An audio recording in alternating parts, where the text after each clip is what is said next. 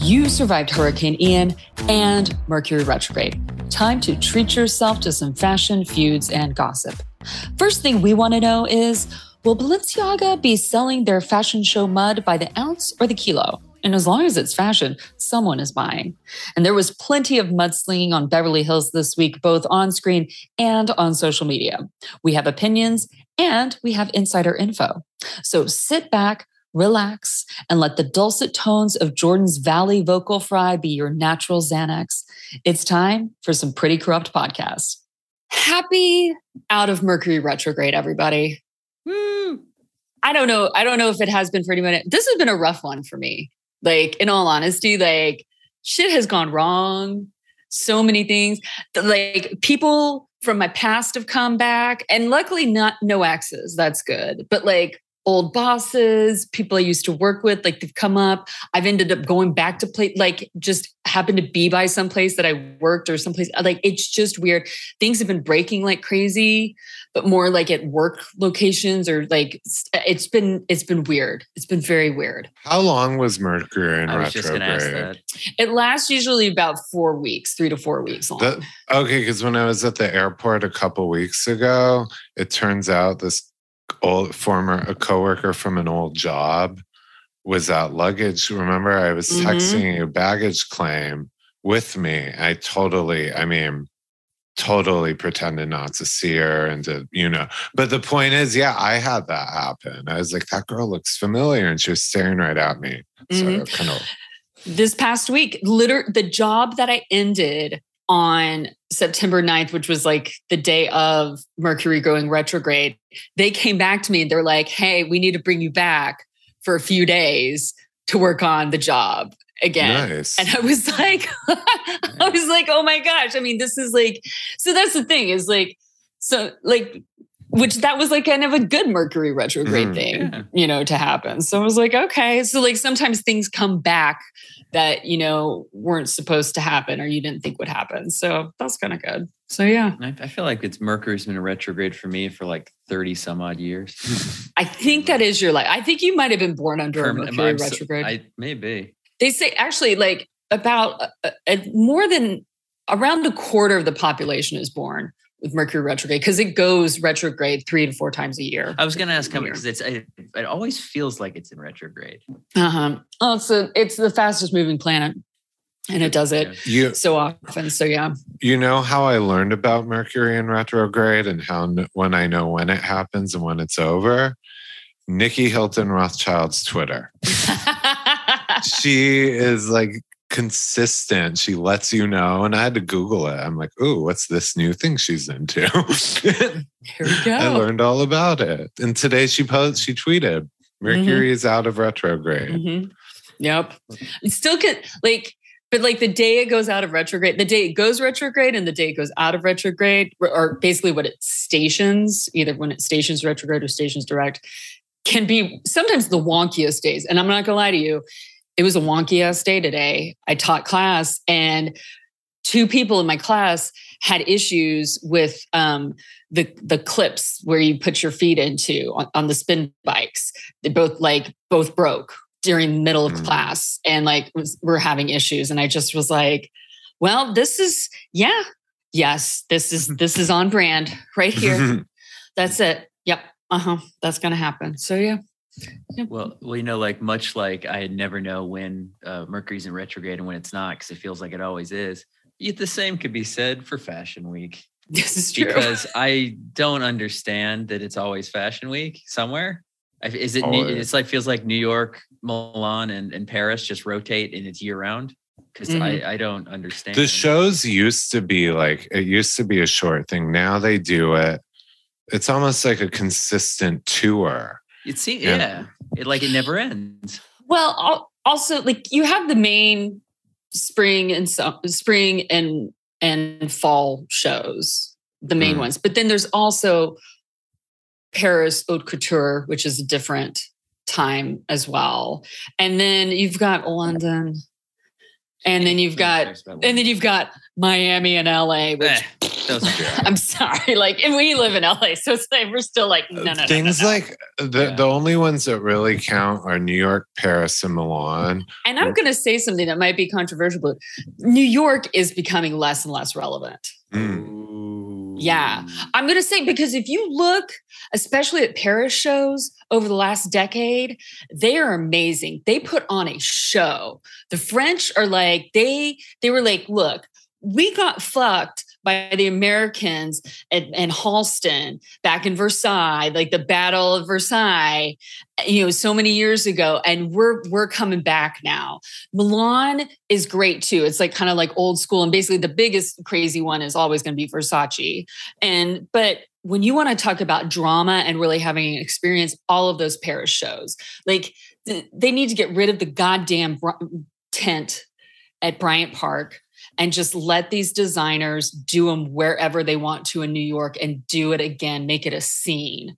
Got to make New York a scene again. You know who walked in Versace?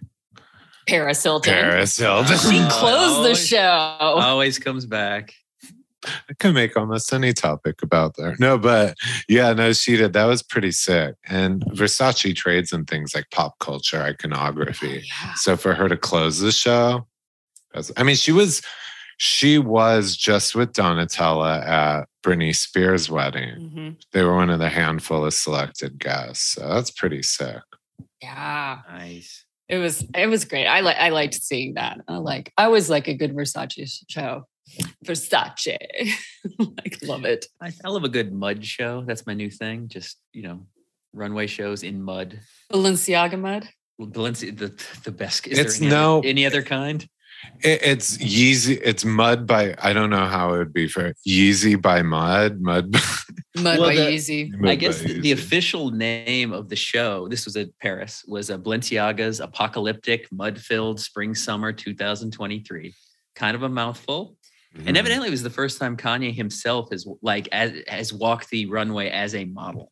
Mm. Like he's walked the end of his shows before, like just, at the end. But this time he actually stomped. I don't know if you saw the video of it. He just because it was in mud, he just made a point to stomp like a little child. Mm. Everything he does is like a child. Well, yeah. Yeah, it is. Yeah. I mean, his tantrums could put a toddler on Adderall to shame. I mean, it's just... He did you see what North was in Paris this week? She was technically with Kim, not Kanye, but she showed up to one of not the shows, to her hotel wearing a full-on face leather mask hood, like that shit that Kanye's been wearing lately. Mm. Like North was wearing it, which how old is North now? Like 8? It's unsettling to see like an 8-year-old kid wearing like a gimp mask from Pulp Fiction. It's weird. And the fact that she wasn't even with Kanye, she was with Kim, which is even stranger. Mm. Like, because I don't know if you remember at the not this year's Met Gala, but last year's 2021's when Kim showed up. Kim didn't wear that at the event, but she showed up to the event before she changed in a full head to toe gimp outfit. Yeah, like straight up BDSM. Oh, was zipper, the zipper mouth. Like it was weird as shit. It was very weird. And then now their 8-year-old daughter's doing it. It was last year when she wore that Elmo outfit. No, last year she was like dressed like a shadow. Like it was like weird... Elmo blue, right? And it just covered her. Unless I'm thinking of the Oscars Vanity Fair party this year. Mm. My mistake. Yeah. It's Grover. It's Grover blue. Yeah. Or Cookie Monster blue, actually. Yeah, maybe I'm thinking of Cookie Monster. Yeah. It was, I'll have to look back at the Grover's tweet. A darker blue. He's more of he's closer to a navy royal blue, whereas like Cookie Monster is a lighter, still a deep blue, but still a little lighter. Like a primary blue. Yeah. Like a if you picked the kid's crayon and it said blue, it would be like that blue. Mm-hmm. Now that is a Paris Fashion Week show I would go see. Sesame Street. That line. The Sesame Street Spring Summer 2023 show, I would see that. But it's also like BDSM gear. It's just like, yeah. I had naughty Big Bird. Oh, yeah. Yeah. I had a hat in the late 90s early 2000s that was pretty on brand for that time period. And everybody joked that it was made from Muppet fur, and it kind of looked like it, but it was like I don't know, it was kind of like a dark purple, almost black, but still like slightly purple. Mm-hmm. And it just was like, it was kind of like Grover, like Muppet fur looking. But it was warm and it was comfy. I really like that hat. It was slightly bucket hat-ish, but almost like a smaller Jamiroquai hat. I was just going to say, I'm picturing like Kangol style. Yeah, I'm picturing a Jamiroquai hat. As soon as you said that, I'm like, oh, which is a very dated reference. I'm not even sure how many people remember Jamiroquai. They probably know a song or two. I only know one, and I can't even name it. Virtual Insanity. Is that the one? I know the video, and he's dancing like in the room. Yeah, and it's like, yeah. Which, strangely enough, the room was moving, not the floor. He was moving in such a way that it made it look like the floor was moving, but it was actually the walls were moving. Mm-hmm. That's right. Yeah. Very talented. I miss my favorite one is Canned Heat, of course. Oh yeah. Well, I mean, hell, if Center Stage, the greatest movie of all time. The greatest dance movie. I was going to say dance or ballet movie, but then I corrected myself and just greatest movie. That soundtrack slaps and has like 4 Jamiroquai songs on it. 4 Jamiroquai songs. I can't Mandy hear Moore songs. I can't hear Canned Heat, and I can't hear Michael Jackson's The Way You Make Me Feel without thinking of that movie. Yep. Mm-hmm. Exactly. What else was really big from? Well, what else happened in Fashion Week? Bella Hadid. Still do not know how that works. Yeah. It's like magic. Her spray-on dress. Yeah. Yeah, that was at the Caperni show. Yeah, she came out topless, but with underwear, but topless, holding her breast. Mm-hmm. And she comes out, and then like 4 guys with these magic spray guns come out. And she was coated with 3 layers. The first layer was latex, then 2 layers of paint. But and then she raised her arms, and once it was done, she was wearing a fucking dress. Yeah, then the woman comes out and she kind of rolls down the shoulders. I don't know how they got the actual shoulder straps exactly, because I didn't see that part or whatever, but because I was watching it on George Hahn's Instagram. I watched it like 100 times, 60 out of awe and 40 out of hate because of her fucking body. I was jealous of it. I'm jealous of it. Well, she's probably just been eating 4 almonds for about 4 weeks. 2 almonds. 2 almonds, chew them very slowly. Yeah. For at least the last 4 weeks. She was on 4 almonds for 8 weeks before that. And then she went down to 2 almonds. Maybe the master cleanse too. Basically lemon water and almonds. She's her mother's daughter. Mm-hmm. Yeah. I mean, and Gigi looked good. Yeah, Gigi's there too. Gigi, evidently she's fucking Leo over there. Which is amazing. As one does. But we're all surprised because she's too old for him. She's 27, and the Camilla Maroney. I don't know how to pronounce her last name. The one he just broke up with. He'd been dating for 4 years, but she's 25 now. So you can do some easy math there about how old she was when they started. And yeah, Gigi's 27, which I think would put her. People love to throw up that bar graph of all his girlfriends over the years. It's astonishing.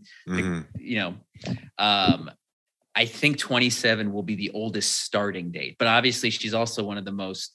I guess Giselle was probably really well known at the time, although she was only 19, so maybe she wasn't as big as she became. She was big really fast, though. Yeah, she broke out the fashion scene, especially of all the Brazilian models too. She just like went boom.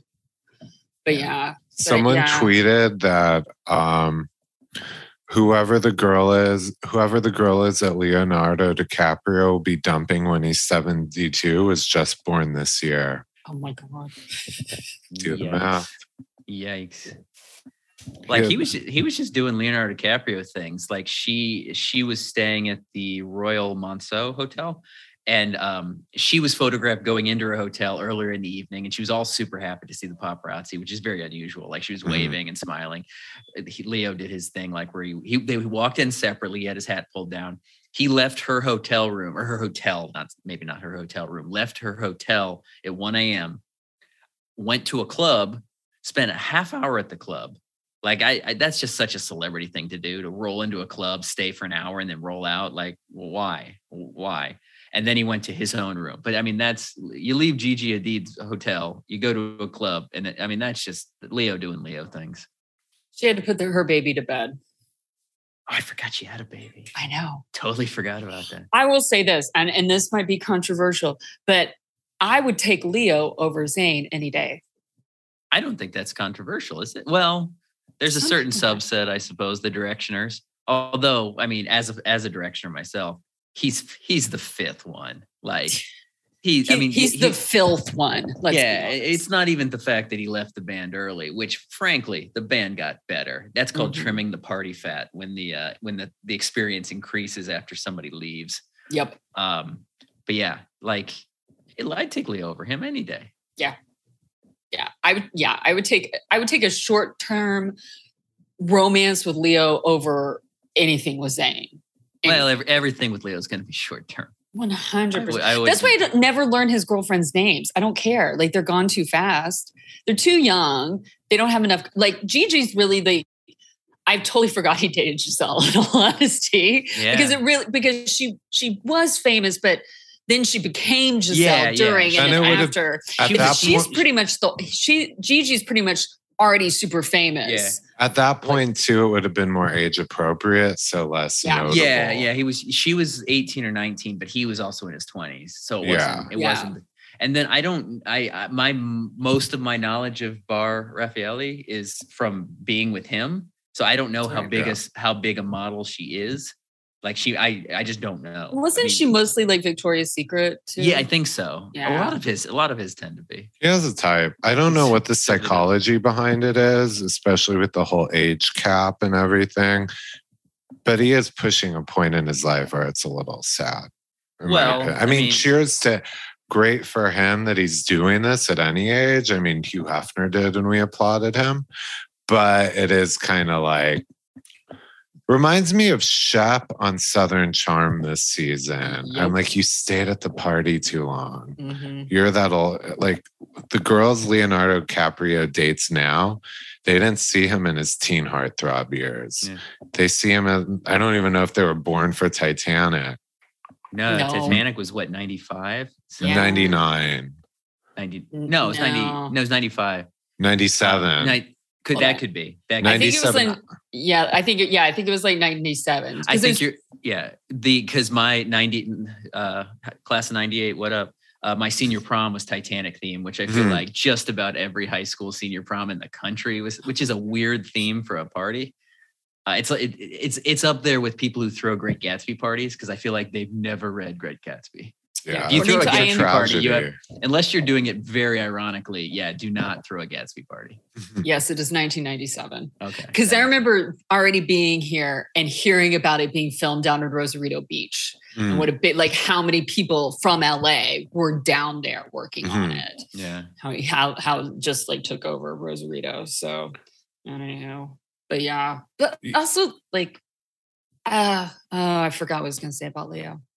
That doesn't really matter. It's probably already been said. Well, I don't know if he's actually trying to mirror the career, but he is very much, his career and love life are very Jack Nicholson. Like Jack Nicholson, although Jack Nicholson dated more age appropriate. I mean, he was with Angelica Houston for like 20 years, but he did in his 50s and 60s did date really, really young women. Mm-hmm. So and their film careers are kind of mirror each other as well. So maybe that's what Al Pacino right now is dating a 20-year-old. Al Pacino is 80. Yeah. Is like that's beyond grandfather. That's inching into great grandfather territory. Yeah. This is what Viagra has done to old men. It's given them confidence that they shouldn't have. Well, you're Al Pacino though. You already have that confidence. But Al Pacino still, he's had confidence since his early 20s. Yeah. Like, I'm sorry. Like when you get to be 80, like you can be confident in the career that you've had, and he's still a really good actor and he still can get jobs, like not as many, but he could like, honestly, that man can still win an Oscar. Like he'll get cast in something and he'll win an Oscar again. So take away the man's Viagra. I'm sorry. He's just going to die of a heart attack in the middle of doing it. what's going to happen. I'm just saying. Yeah. Like, what's he really giving these women? What is he really giving money? them? I mean, hopefully. Yeah. Hopefully some good jewelry. Because he's probably not making them come. It always comes back to jewelry. It always comes back to two things for Jordan: jewelry and Nikki Hilton Rothschild. Mm-hmm. And sometimes a combination of the both. Well, jewelry, I'm saying as a gift, because he buys them clothes, like, at least jewelry is a tangible asset that they could take with them and sell when things go south. I'm practical. But actually, I would like to talk to maybe some of Al Pacino's exes. Like, does he give them jewelry? Because some men don't. What if you become one of Al Pacino's exes? I don't think you'll have to date him first. He doesn't really have a reputation as a womanizer who is all with all these women all the time. Like, he was with Beverly D'Angelo for decades. Mm-hmm. Yeah. So he doesn't really have that reputation. Yeah. I don't know. I just know it's shock. It's startling and jarring when you see Al Pacino dates 20-year-old. That is just that is a headline. I want to get that visual, or not like I want to see, but I mean I need to Google this. That is a very niche porn that you're talking. Yeah. No, but I'm just curious. Now we know what Jordan likes. Jordan's kink is old man porn. Actually, that is not surprising. Wait, let me see this. Giant bundle of grandfather issues that he's dating. Oh yeah. I mean, I get good for him. I guess also I'm just kind of I don't know. I just am really I would be fine if he was dating I guess a 45 or a 50-year-old. Yeah. Do you know what I mean? Yeah. But a 20-year-old, that's not even, that could be your great granddaughter, dude. Not even your granddaughter, your great granddaughter. All the shit that Leo, and deservedly so, Leo gets for dating women in their early 20s. He's still only in his 40s. He's not, that's old to be dating a 20-year-old, but he's not 80. Right. Yeah, exactly. It's just I think that's what I'm thinking of is as you move up, at least if you like dating women who are 20 years younger than you for whatever reason, whatever psychological reasons you got going on in your head there, that you need to date, people that, whatever, I'm not going to go into it. But I feel that should just age up with you in some ways. So it's so if he was dating if Al Pacino was dating a 50-year-old, fine, whatever. Okay. I get that. I think the rule for age appropriate that I've been told is the minimum is half your age plus 7. Yeah, well, I've always heard that. So his would be 47, I think. Who came up with that math? I've heard that as well for a long time. That it's just a weird number. He went for a fourth of his age plus nothing. She's 25%. Yeah. He is. Yeah. The fact of the matter is that when there's that big of an age difference, you're dating somebody that old. If it does get serious, or for most of the time, he's dating for arm candy, and and for his ego, and she is dating for money. Mm. Let's not she could care about him, but she's dating for money. But the thing is, though, and if Hugh Hefner and Holly Madison. If he already has kids, though, and you want kids out of this guy, and maybe you get some out of him, you're low on the totem pole because you're one of the last ones there, usually. That's why she needs the kid. Yeah. That way his estate will be paying her long after he's... maybe he'll live to 98 or 99, but otherwise, yeah. Does Al Pacino have kids? I don't know if he's had kids. I know he's never been married. I think he might have kids with Beverly. I feel like he has kids. I know he has a child with Beverly D'Angelo because my friend worked for her briefly. She lived in an amazing house here, I think in Los Feliz or something. And it's wow, those vacation movies. Yeah, it's wow, those vacation movies are really paying. She lives large. And then my friend was well, she has a kid with Al Pacino. And I was oh, that kicks in. Yeah. Al Pacino overhears this. Not that I wanted to date him, but he probably still won't like me, so that's okay. I feel like he doesn't like a lot of people. He just seems like a curmudgeon. He's been a curmudgeon since he came out of the womb, probably. Yeah, it seems that way. He's just an angry Italian. By the way, Pacino has 3. I just looked it up. Okay. But, speaking of curmudgeons in Hollywood, someone else didn't do well this week. Your favorite person. Yeah.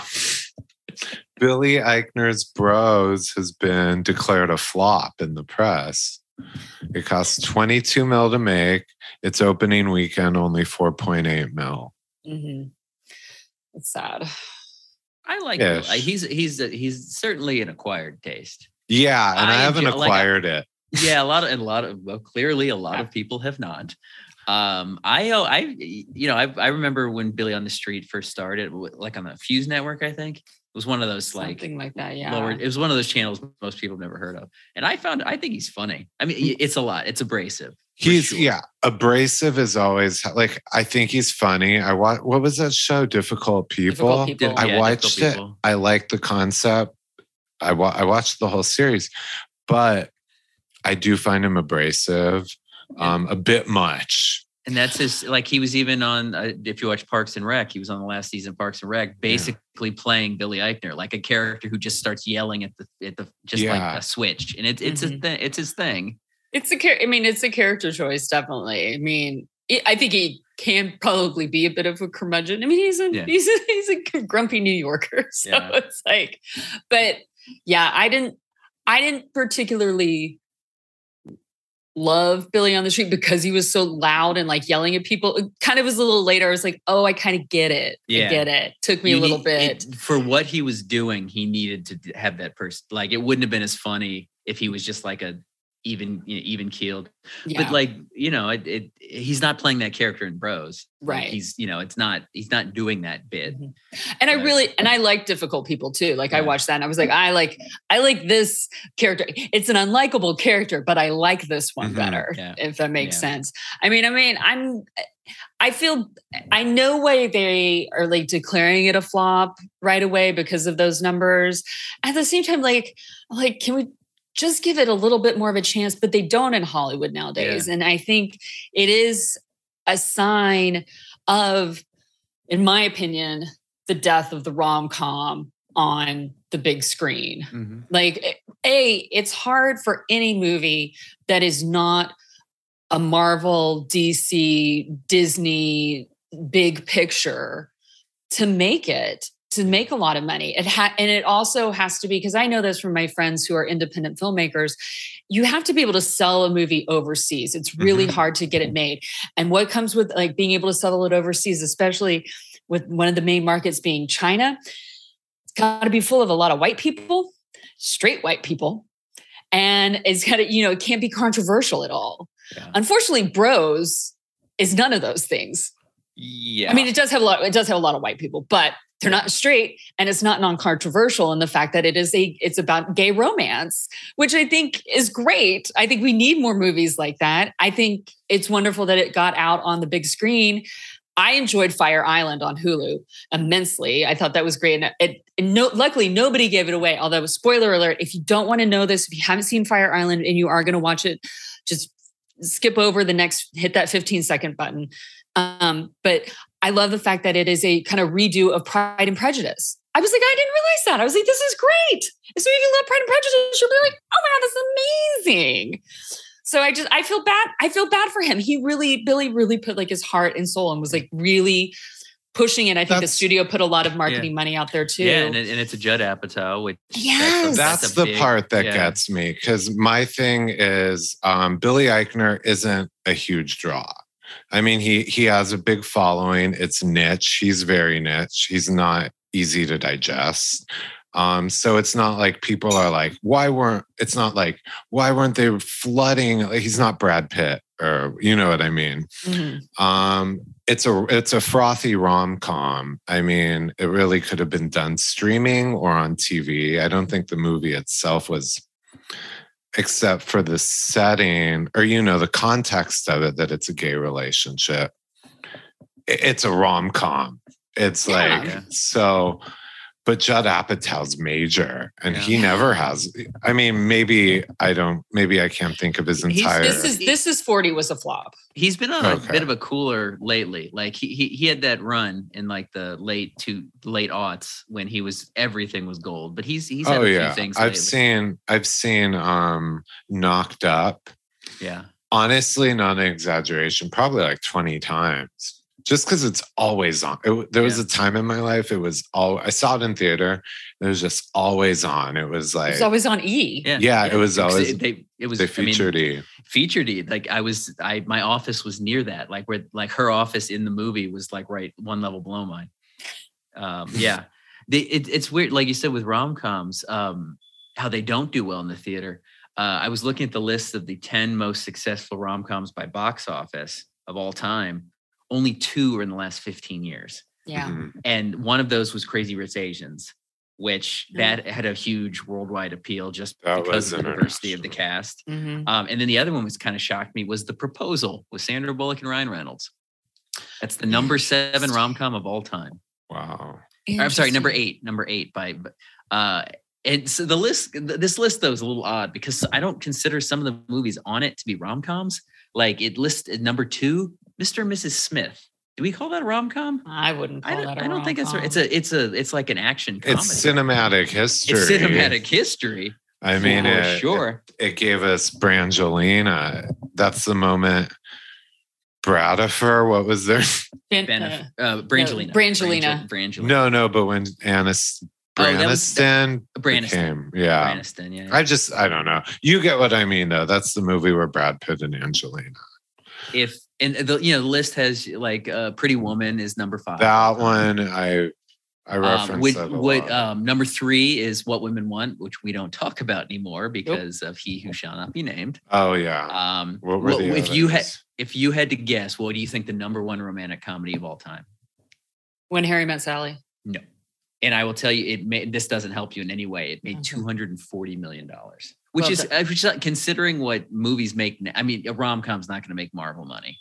But like Steel Magnolias? No. Yes. Well, no. That's not. Can you tell us like one of the stars of it? Probably Julia Roberts. No, so if I tell you a star, it's going to give it away.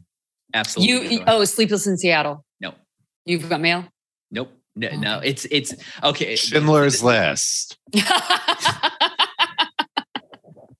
Yes, you're close. You're not close. No, it's honestly, this is a game you could play for. I don't think you'd guess, but it is a movie that I would not, because you would think Tom Hanks, Meg Ryan, like they're the king, okay, it's My Big Fat Greek Wedding.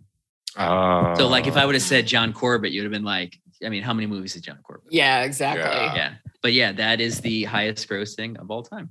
Which, oh my gosh. Yeah, but that is to say, that was in 2002. Most of these movies. That was a phenomenon. Oh, huge. I mean, back then too, it was not controversial. It was progressive and to feature like that ethnic thing. Yeah. It was very niche, and there have been successful ones since, like not of that level. Like another one. Do you remember The Big Sick from a few years ago with Kamal Nanjiani and Zoe Kazan played the fictional version of Emily Gordon. That one made $56 million on like a $5 million budget, so that it can be done. But that's also the difference too. That was a $5 million budget. Yeah. There's like this 22. There's this dead zone where studios are not making money. Basically, like if it's less than, I'm probably getting my numbers a little wrong, but I believe if it's less than either 15, like let's say around 15, because I'm not sure if it's 20 or 10. So let's cut it in the middle. $15 million, because I was trying to find it on the side and I can't find it. If it's less than $15 million, they'll take a chance on it because they'll be able to recoup some of that money on streaming and they won't have to spend as much money on marketing, things like that. Or it's got to be $100 million. So it's going to be a big block, a Marvel, DC, or it's going to be like a Disney animation or a Pixar, something like that. So it's going to be that big of a movie because the worldwide appeal on that sense.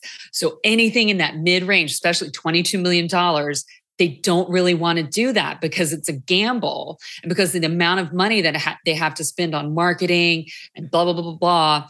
they just don't do. So the fact that they did take this chance on Billy's movie is really great. And and that's why I'm sad that it's like not working out, because I hate for them to be shown right. But also it's like chicken and the egg, which came first. Like, is it because we as a movie going audience have changed our taste, or did Hollywood and the media change our tastes by bringing streaming into this, by bringing like stuff onto HBO and stuff, how technology, I mean, it's all symbiotic. Well, technology's changed, everything changed. So, well, like streaming and stuff we're a lazy, reclusive society. COVID, especially, we weigh leaving the house for anything, we weigh the pros and cons. Mm-hmm. So now a movie has to be fantastic for us to go to the theater. And a rom-com it's like, it will be on TV in a month, or it will be on Hulu in a week, or... Well, and it's the whole, like, a rom-com used to be like, I'd go see them by myself. I love rom-coms, but it's very much a date movie. And the whole Netflix and chill thing, like people would rather watch it at home, have a date at home, not go out to a movie theater. There are movies like, like Top Gun and Marvel movies that you don't have to, but they're very much not improved, but there are things you should see on the big screen. Yeah, there's experience. Experience. That was the word I could not think. Yeah, this isn't like special effects. Mm-hmm. I mean, that's really what you go now. I assume go to movies where they're like you said, Top Gun, things like that. The Nicole Kidman AMC commercial. That draws you into. Oh my God, world. That is so weird. Like I go to AMC theaters here, so that Nicole Kidman thing pops up every time. But it was so jarring because before Top Gun Maverick, Tom Cruise does an intro where he's talking on camera, thanking people to see the movie. So when I saw Top Gun at an AMC theater, it went directly from Nicole Kidman thanking you to see a movie, to Tom Cruise. I'm looking at him like, this is weird. This is the first time they've shared the screen in some time. And I didn't even register in my head at first. I'm like, oh, Nicole Kidman, Tom Cruise. Oh, this is weird. Yeah. Well,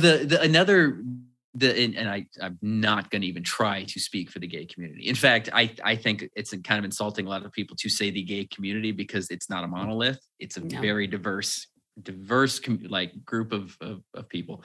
But I think a lot of people, from what I've read on Twitter, because I'm very, very I have my finger on the pulse of Twitter, is that Billy Eichner was kind of trying to make it seem like he was making the movie for the entire gay, the entire LGBTQIA. Yeah. Yes, pretty much. And a lot of people within that were like, you don't speak for us. Like, don't say you're making a movie for everybody. That's not for every, like, that's what made Fire Island so unique and different, is that, it was made by a very specific, it was made all queer Asian actors, directors, right? Like, it was made a very, they knew what they were making. They knew who they're making it for. Mm-hmm. But like Billy Eichner's trying, because to a point, I get it. He's like, well, this is the first big budget studio movie.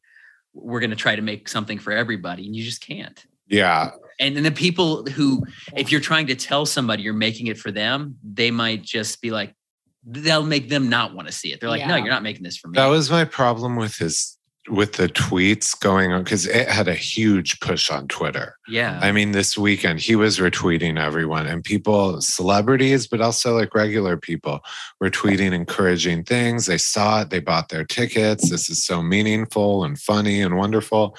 But I was like, then when things started going south and the tone changed to how, as the first big budget gay male rom-com, watching it is supporting a cause and this and that.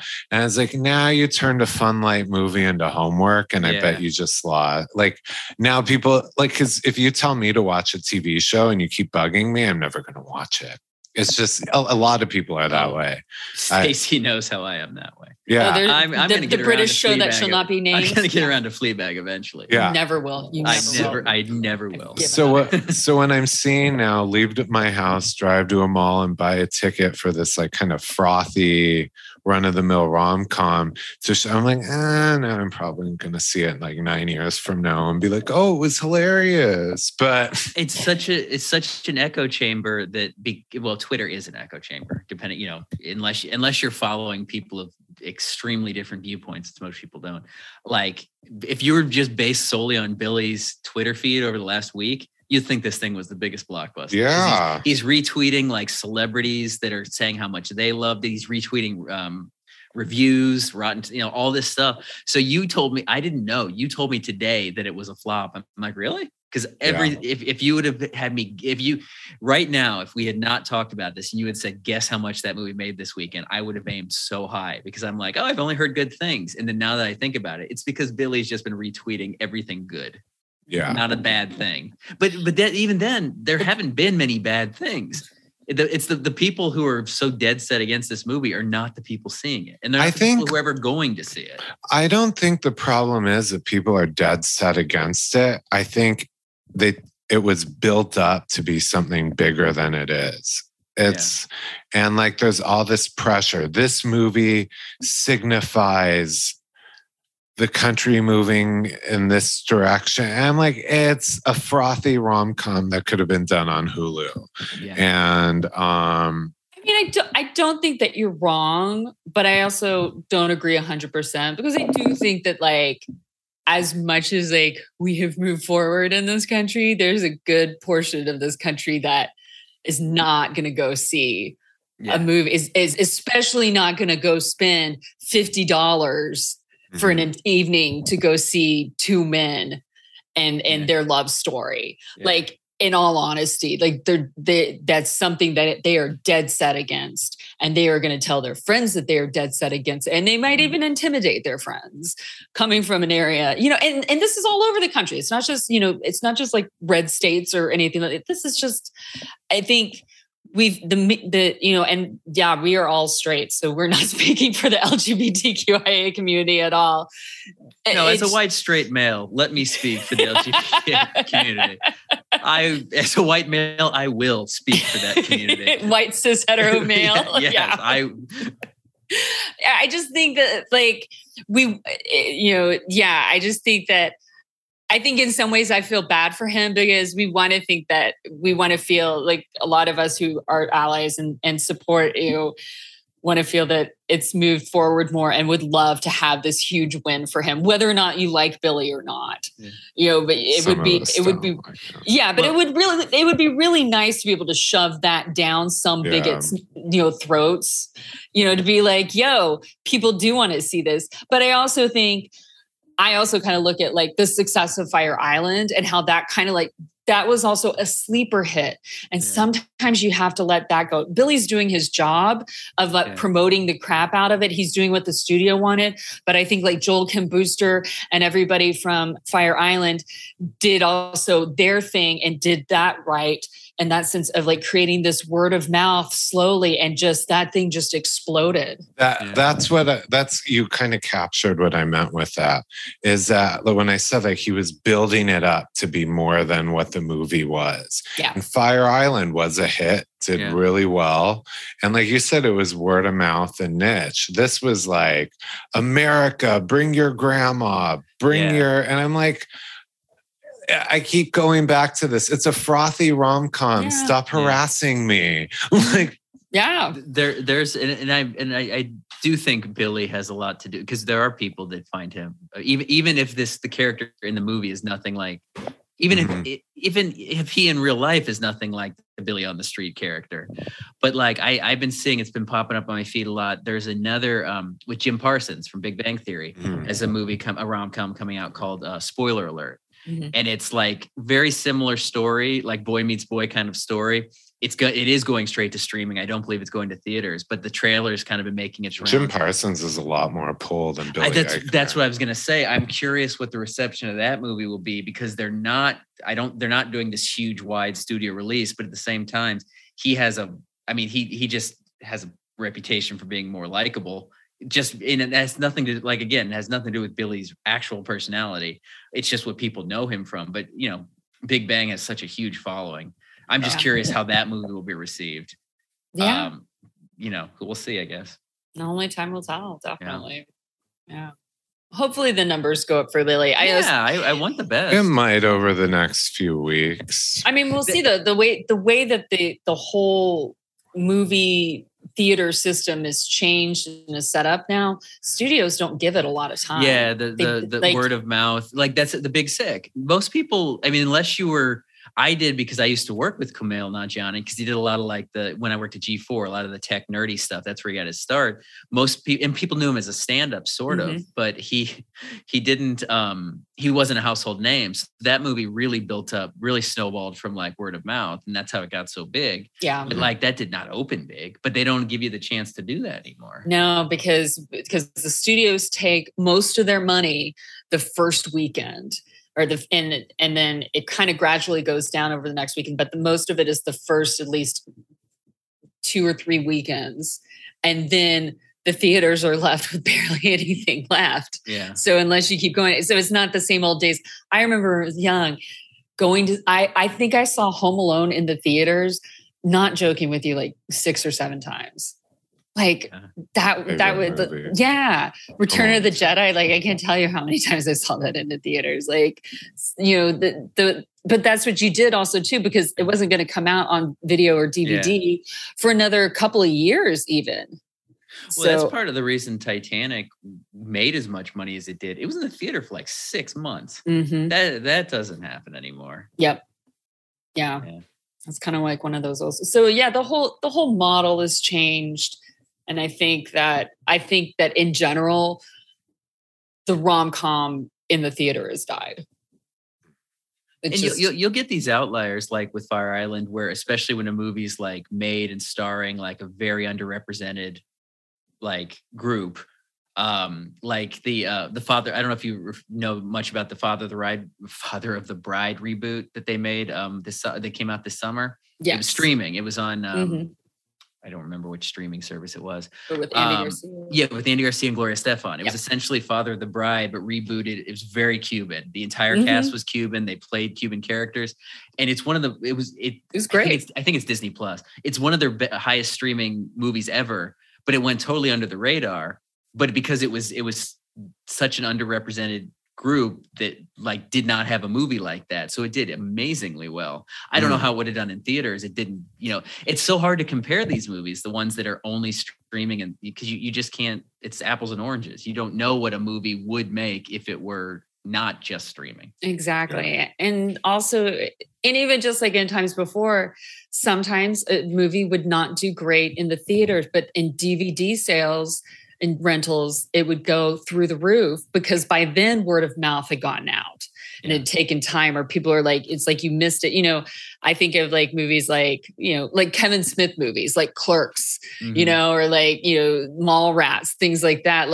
Those are kind of sleeper hits. I'm not saying they made gargantuan amounts of money, but they did a lot in DVD sales and rentals after they had been out in theaters, and those were indie films too. So anyway. Yeah. I think we need to move on to some other drama. Speaking of yelling at people in the streets,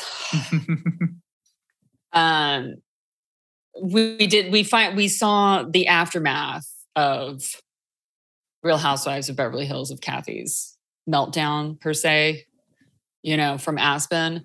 And I feel there's a lot of controversy. I don't even know what to think about it, to be honest with you. Because I think Corinna's being very dramatic about stuff. There's a lot going on. So much going on. I think there's way more. So many people are well, I don't know. We don't know what Kathy said because of people are up in arms that there weren't any cameras or audio from at the Caribou Club. It's it's a private club. They were not allowed to film. They're super private. Yeah. I mean, they really, truly do not. The staff, the DJs, everyone's under NDA. This is where Mariah Carey spends New Year's. It's the most like it's the most elite club. They go in there to let loose, and they there are no cameras and everything's NDA. So that part I believe. The way home, how Bravo would have a Sprinter van not rigged with cameras is weird. But then the way back at the house, cameras do turn off for the night. The crew, they're not up at 3 a.m. unless there is something. But they were Big Brother house. Yeah, it's not like cameras that. aren't rolling 24 hours. Because these are private homes. Yeah. So what they do at the end of the night when you see they're on like say a cast trip, and you'll see the women like they're having a drink after dinner, and they're like, "Oh, I'm going to bed. What about you?" That's their signal to the crew that they're done filming for the night, but it doesn't mean they actually went to sleep. Because we've seen video of them from like trips that has been shot from their iPhones and stuff. And then like that trip like years ago where they were doing like somersaults on the beds and stuff like that. And like, when they were in Ojai with Kim and Taylor. Yep. I think Brandy was there. They're driving around in a Bentley themed golf cart. I remember that. Yeah. Yeah. I just like, so this is my opinion, having watched it all. This is my opinion. Kathy did go off in the Caribou Club. She was already building up to a meltdown period over the day, 2 days. She was building up to it. Not that that's an excuse or anything like that. She went off at the Caribou Club because she was mad at all the other stuff that was happening. And she went off on that DJ and manager. So for not playing Billie Jean. So she did. That's my opinion. I'm just saying my opinion. She went off on that. And then she's mad because like Kyle didn't back her up because this is a family about loyalty and stuff like that. And Kyle didn't want to leave. So Lorena took her home. And I'm sure that she said was mad and said some stuff about her sister. She admitted to that part. Exactly. Because she admitted to that and she apologized for that. But some of the other stuff that she said that Rinna said that she said about the other women, I don't know about that. Like this, and also when she was like, she broke her glass, I was like, bitch, you broke a wine glass and tried to cut Kim's throat in Amsterdam. Like, let's not get it twisted. You've got quite a temper, and you have shown it over multiple seasons, and you've actually shown it multiple times this season. And yes, we know that Lois died. So everybody's given you a pass on that. But like, let's not get it twisted here. Well, my thing about her calling in the other women for it, because I have a lot of thoughts. I have a lot of thoughts and a lot of insight and conflicting info on it. But my thinking with the other women, okay, Kathy did admit that she said things about her sister, which is understandable. They're sisters. There's a lot of history there. I don't think that's something that needs to that's not huge. It's not shocking given what we've seen go on in the family on that show. But where I think Rinna, when she started saying, and she said something about each and every one of you, and the first person she listed off, I think, was Crystal, and was it Dorit and Sutton? Those are the ones who would be Kathy's allies.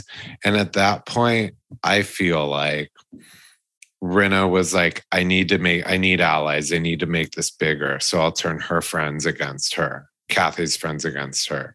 And you saw it didn't work with it didn't work with Crystal. They immediately went to Crystal in confessional, and she said, I believe Kathy. So that's where, I don't know. It's complicated. And there are like, they say there are three stories? 3 sides to every story. There are like 5 in this. There's the networks, there's Rinna's, there's Kathy's. There's the truth. And then there's the truth. So there's one more episode. One more. That's going to be a diamond part. I don't think Kathy will be there for it. I think Kathy pieced out after that scene we just saw. There's like when Denise, when she left the show, Kathy stopped filming in September 2000. I think that, but Kyle's going to host Unless that already happened. No, Yeah. it's an event for a Grace Kelly, a Monaco themed diamond line. That's why you see them so bedecked in like $5 million necklaces. And so, yeah, that's the big finale, the grand finale party. You know, Beverly Hills always has like a black tie kind of event, but I don't think Kathy will show. No, definitely not. Or didn't show. Yeah. Yeah. I thought it was interesting how Brenna tried to play therapist with the two of them. She's allegedly. Now, Rinna is the last. This is where I think Rinna failed, or where the plot failed, because whether Kathy did it or not, to have Rinna be the spokesperson for the side against her, Kathy's word versus Rinna's word. They picked the most problematic person on the cast with a history of takedowns, targeting Richard's sisters, psychotic outbreaks herself. Who are we going to believe? Whether it happened or not. No, things did happen, and you get what I mean. Rinna was not the person. If Sutton or Garcelle had said, guess what Kathy did, we'd all believe them. But Rinna's like the worst person to be yeah. It's kind of like the boy who cried wolf. Like you do it too many times, and like, yeah, like you tried to take down, LVP, Denise, Kim. Who else? Other people I know I'm forgetting. But so it's like we've seen this before. Who else? Although Denise. I've also said like there's sometimes things like when she was calling out Kim for being an alcoholic, she was really going at her. She wasn't wrong though, because at that time Kim had relapsed and was abusing. So that's also that's a tough thing there, because there's sometimes where like Rinna is right. It's just she might be too old to relearn this, but like her delivery can be too wrong, or she just is playing up the delivery for the cameras too much. Yeah. And I mean, even on those are apples and oranges. She spoke out, but Kim needed some help. Yeah. And in that place, that was good. No one else on the show was acknowledging it. They were all in denial. She really did speak up maybe and help her a little. But Kathy's not in danger of anything here. She just wants to get Kathy in trouble. This is personal. This isn't trying to help Kathy. So this is malicious. Yolanda takedown too, kind of. Yeah, Munchausen. Yeah. And then remember when she was confronted about that? It's so memed and gift. Her face like, I don't remember saying that. But that's about Kim. That's when she was confronted about like saying that, telling Eden Sassoon that Kim was on death's door. Yeah. And she's like, Kim, I mean, sorry, Rinna I just wouldn't want Rinna to be the face of my campaign against Kathy Hilton. Because if it's her word against theirs, if it's her word against Kathy's, a lot of the audience isn't. Rinna has a history. So. And also, Rinna's not the victim here. Right? This is the weird part. If Kathy had attacked Rinna, but Rinna keeps saying Kathy was nice to her and left her alone. But now she's a spokesperson. I don't know. Rinna's what do they say? Doing a bit too much. Yeah. Yeah. So. Like sometimes it's one thing to be like a social justice warrior, but this is not social justice necessarily. This has become your own personal crusade that you have nothing to deal with. It's one thing to like go to Kyle and say, look, your sister said really horrible things about you. I am concerned about your guys' relationship. You guys need to talk and you guys need to get into therapy. And I'm really concerned about this. And then step away from it. But that's not what she does, nor is that really what we want to see on reality TV, though. Yeah. I was going to say a fun fact I do have for you. That scene from this past week where Kathy goes to Kyle's to apologize, it was going well. Kathy and Kyle were actually together for 2 hours before Rinna showed up. You only see a few minutes of it. They were together like 2 hours. And, you saw them make progress. They're not ever necessarily going to fully heal, but they were getting cordial. And they were sweeping things under the rug together. That's the best you could probably hope for. But they were together for like 2 hours alone. It wasn't until they brought in Rinna that the whole energy changed. And man, oh, Manischewitz. Crazy, right? Oh, man. Wow. I can't believe it. Just can't believe it. This is like when you guys start going off about Gilmore Girls in our text chain, group chat. I just step away. That's fair. Would Kathy be the Emily? Nate, you've seen a little bit of right? The matriarch. Now, Rinna be the one is it Paris? Is Rinna Paris Geller? No, Rinna would be Lorelai rebelling. I don't know. I don't think they're real direct. Well, I'm just thinking. Tune in next week when we try to do a total. I know. I was just thinking Kathy's like the matriarch. Yeah, that I could see. Funsies. Yeah. Well, I think that's it for us this week. I think we covered a lot of things, definitely. Yeah, I'd say. Yeah. Well, if you guys haven't subscribed to the Pretty Corrupt Podcast, please make sure you go ahead and hit that follow button and rate us 5 stars on Apple Podcasts. Leave us a little review. And if you're not following us on Instagram and TikTok, make sure you do. It's Pretty Corrupt Podcast. And we're on Twitter at Pretty Corrupt #1. We're always posting stuff, especially some great memes. They can be controversial, but hey, they'll get your attention. That's all that matters. Truly. We feed off energy, both negative and positive. As long as you... We're energy vampires. All right. Well, Nate, why don't you send us out this week? A broha. See what I did there, bro?